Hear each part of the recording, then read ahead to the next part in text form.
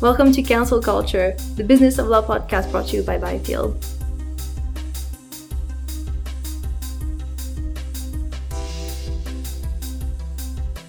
Welcome back to Counsel Culture, the Business of Law podcast. I've got Michael on this week. Hello, Michael. How are you? Hi, Meg. All good. How's your cold? You know what? It comes and it goes. It can't be trusted. But looking forward to tomorrow because I'm flying off to Hong Kong. And then I think Liam's going to be hosting next week. So, yeah, I'll be off for a while. Let's start with the news of the week. I got to say, this week's been very heavy in terms of cybersecurity issues. And let's start off with the first one. There was an EFT, I think, yesterday.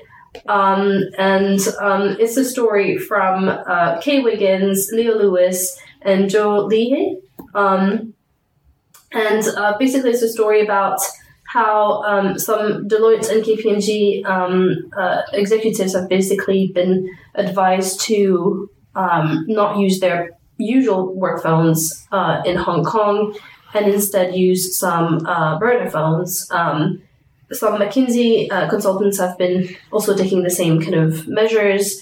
I have no doubt that this is an issue that we're probably going to see across professional services overall and financial services, given some concerns around cybersecurity and whatnot and spying and all that. So, I don't know. Did you have any thoughts on this, Atul? Well, I suppose my first thought is, have you got your burner phone ready for tomorrow? I do not, as a matter of fact. But I am stressed about whether I'm going to be arrested at immigration. Like, this is my biggest fear right now. Unless there are things that we really need to talk about, Meg, I don't think that's going to happen. But more seriously, I think this apart from, I'm associating burner phones with like 1990s Nokia bricks. I think everyone is.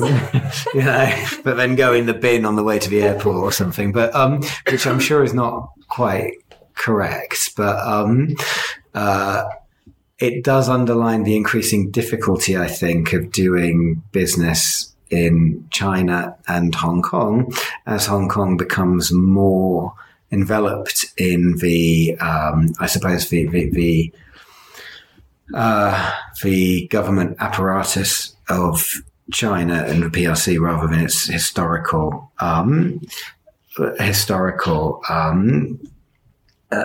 slightly more liberal democratic common law basis. And that's starting to become apparent. How serious it really is, I don't know.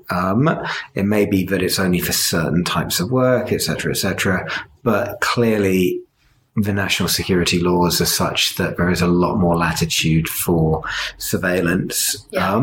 And China no doubt has the ability to conduct that surveillance on devices through very sophisticated security services beyond what maybe, if you go to an emerging market where they might be potentially very interested, but they probably don't have the ability to penetrate devices, etc. Whereas, no doubt China does. And I think it just underlines that increasing difficulty. I don't know that there's an answer, but I think you're correct that we will probably continue to see this national security issues high on the agenda. There's a Perkins Coie lawyer quoted in the article talking about the general feeling is that it's important to be cautious in Hong Kong as well. Risk of hacks and client data being accessed, those are very serious issues. Of course they are. Sure.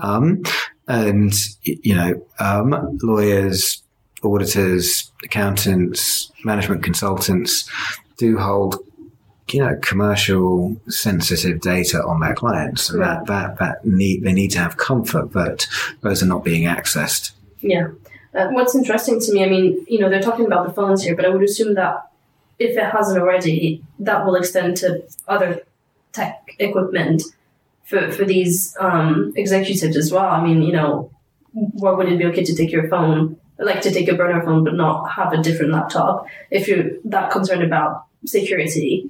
So I don't know. I wonder if they're going to extend that to other things. And just in more general terms, like this is there's a clear kind of worry within the business community around this. And, it kind of makes you wonder, Hong Kong being such a huge hub for international business, it just makes you wonder what it will look like in 15 to 20 years' time, if it's still going to hold such a kind of huge position, or if it's going to be diminished a little bit. Well, I think if you compare, as Hong Kong becomes closer to China, it raises certain issues because it's historically been a global financial center that's integrated very much into the world economy and open, etc. Yeah. The quid pro quo for it becoming under the aegis of the national security laws, etc., and the more the less democratic, more autocratic approach. You can have people have different views on that, but the point is that global capital markets business centers need to be able to provide assurances around things like client confidentiality and data not being compromised, and state surveillance really doesn't help that. There's a question mark, I suppose. I don't, without wishing to concern you, Meg, ahead of tomorrow, but your personal devices, I assume, are just as open to it. But the point is that, most of us, unless you are a former world leader or a, CEO of a company or whatever, then you're unlikely to be of particular interest, I would have thought. Yeah. Let's hope so. So the next story, we'll see if I call you from Hong Kong and be like, Michael, I'm in jail. I'm not sure what to expect. We'll see. That's my first time in Asia, so hopefully it will go well. If Meg doesn't return from the podcast in January, we will explain why. So moving on. Again, still about cybersecurity. So this week, CTS, a huge provider of managed IT services for professional services and the legal industry, had a major cybersecurity incident and was kind of had a service outage as a result. So obviously a lot of firms out there were affected quite a lot. It's a fact of life, isn't it? Let's face it. Between we've seen Alan and Overy,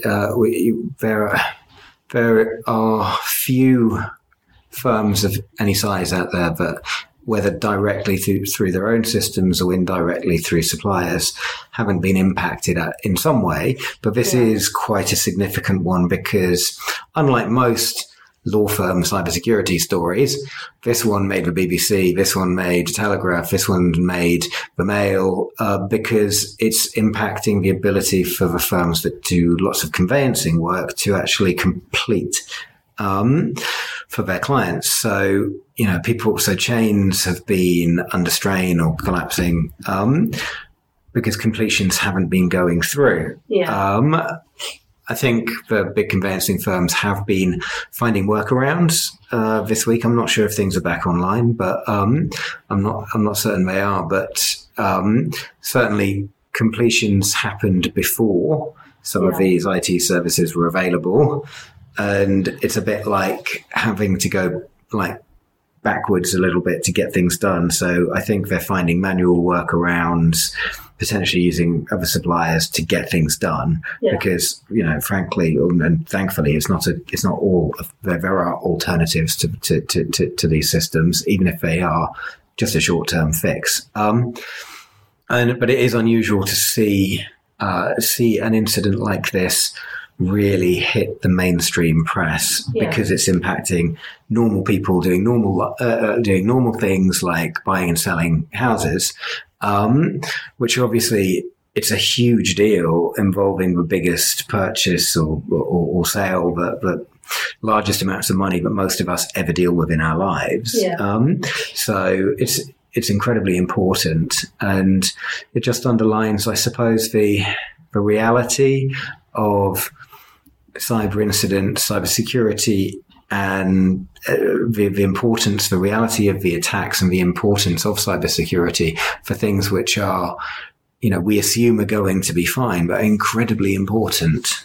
Definitely. I think also it's just a difficult, obviously PR issue to navigate for both CTS and all their customers, I guess, at the moment. And just not even just PR, but just in general communications, I guess, with these firms' own clients and internal communications and whatnot. So I guess it's really important to get the approach to, with any cyber issue, it's really important to get the approach right. You've got to contain it. You've got to understand it quickly. You've got to understand if you have reporting obligations, because there are actual rules here.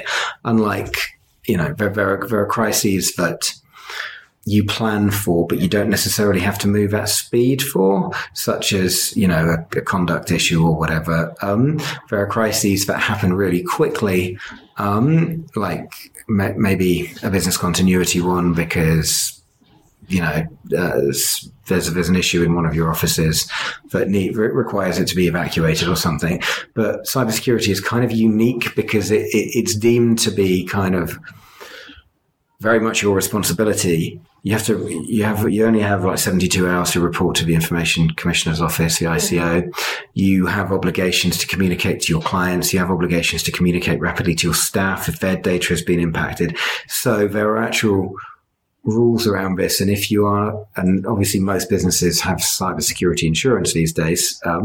So you need to comply with all the rules if you're not going to invalidate your insurance. Yeah. So it's super important to be able to act professionally, act quickly, and communicate in a really timely fashion in the right way. Yeah. And that's applicable for most businesses now.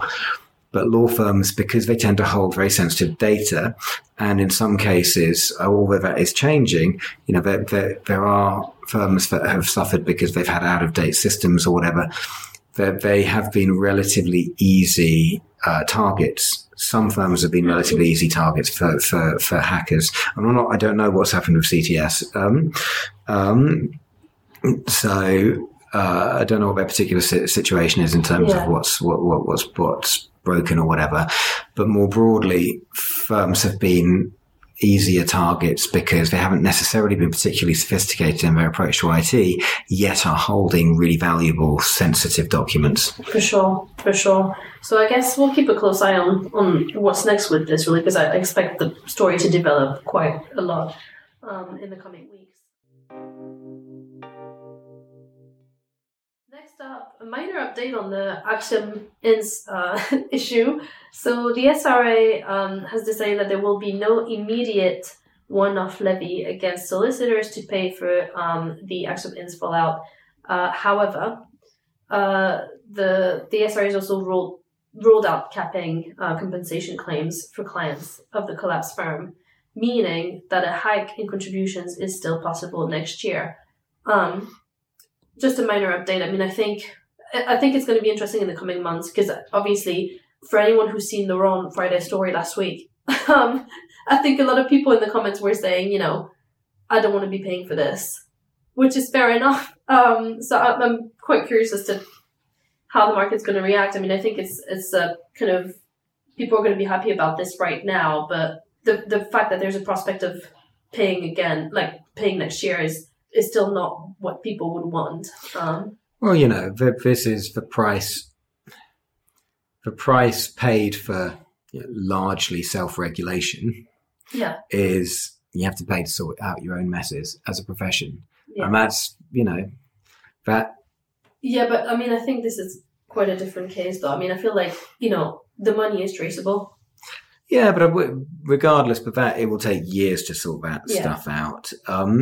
The point, I think, philosophically, the point is that the literally the price that the profession pays for self-regulation is a commitment to make good on client losses. So that's why, the SRA is set up and its interventions team, etc., is set up not to realize value for owners of firms, but to protect clients. And the protection of clients is absolutely paramount. Yeah.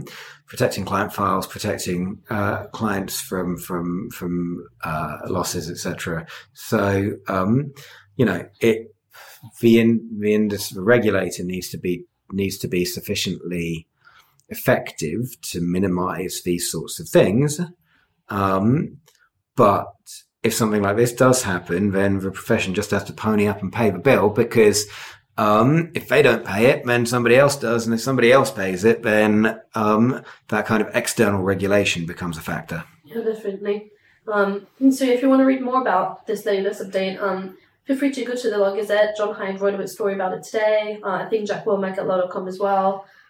So yeah, people are keeping an eye on the whole saga.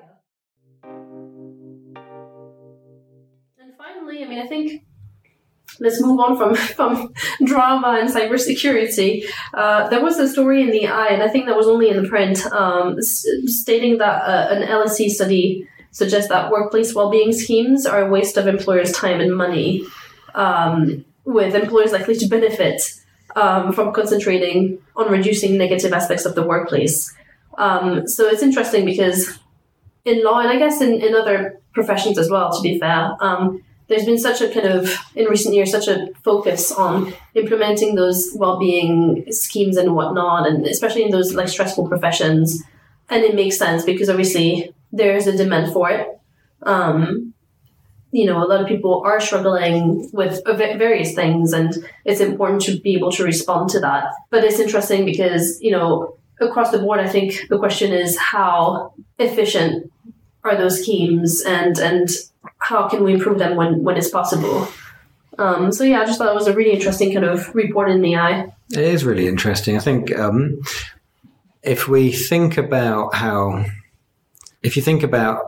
difficulties in work, if you think about difficulties in life and difficulties in work, it's all very well an employer offering an employee assistance program or well-being schemes. And I'm not saying they're not important, but the data here, which covers banking, finance, and professional services, so there will be some law firms in here, found that none were in favour or saw them as particularly valuable of workplace wellbeing initiatives. That is a data point. It won't tell necessarily the whole story, but the point is that those kind of employee assistance programs and wellbeing schemes, they're sort of there almost for the things that are like hard things that happen in life, not necessarily in work. Yeah. And is it really appropriate for an employer to be trying to deal with those things? Maybe it's appropriate for them to offer something, but, if I wouldn't necessarily, apart from health issues and potentially mental health issues, I wouldn't necessarily go to my employer to sort out or offer in a scheme sponsored for my employer for stuff which is outside of work. And stuff that's inside of work, actually, it's for the employer to do with it directly. And this does say that, the people surveyed said that employers should focus on concentrating on reducing negative aspects of the workplace, such as bullying, favoritism, burnout, and lack of career progression. So there is an element, I think, of if firms are saying, we've got a wellbeing program instead of, or we've got an employee assistance program, and they've sort of outsourced it to a third-party kind of supplier, versus actually investing in dealing with the things that are actually within their control to some extent, such as managing issues around burnout, tackling bullying issues when they arise properly. And I think it's perfectly possible for an employer to do all of those things well and still offer employee assistance programs, wellbeing programs.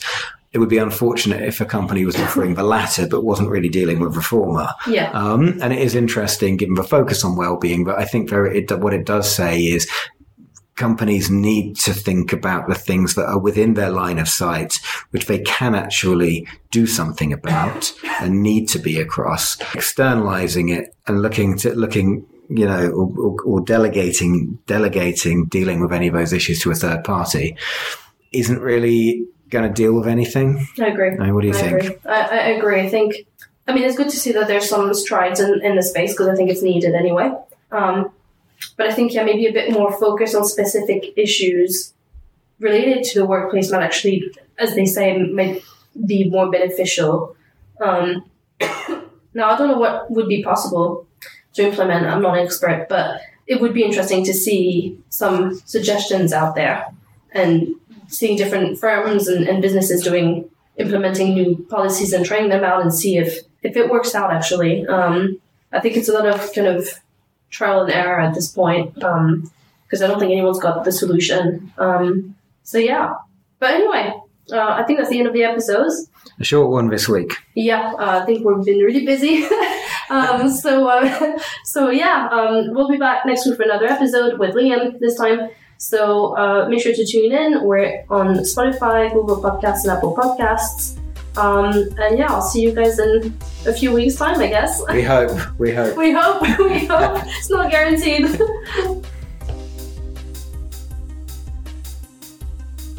You've been listening to Counsel Culture, the Business of Law podcast brought to you by Byfield.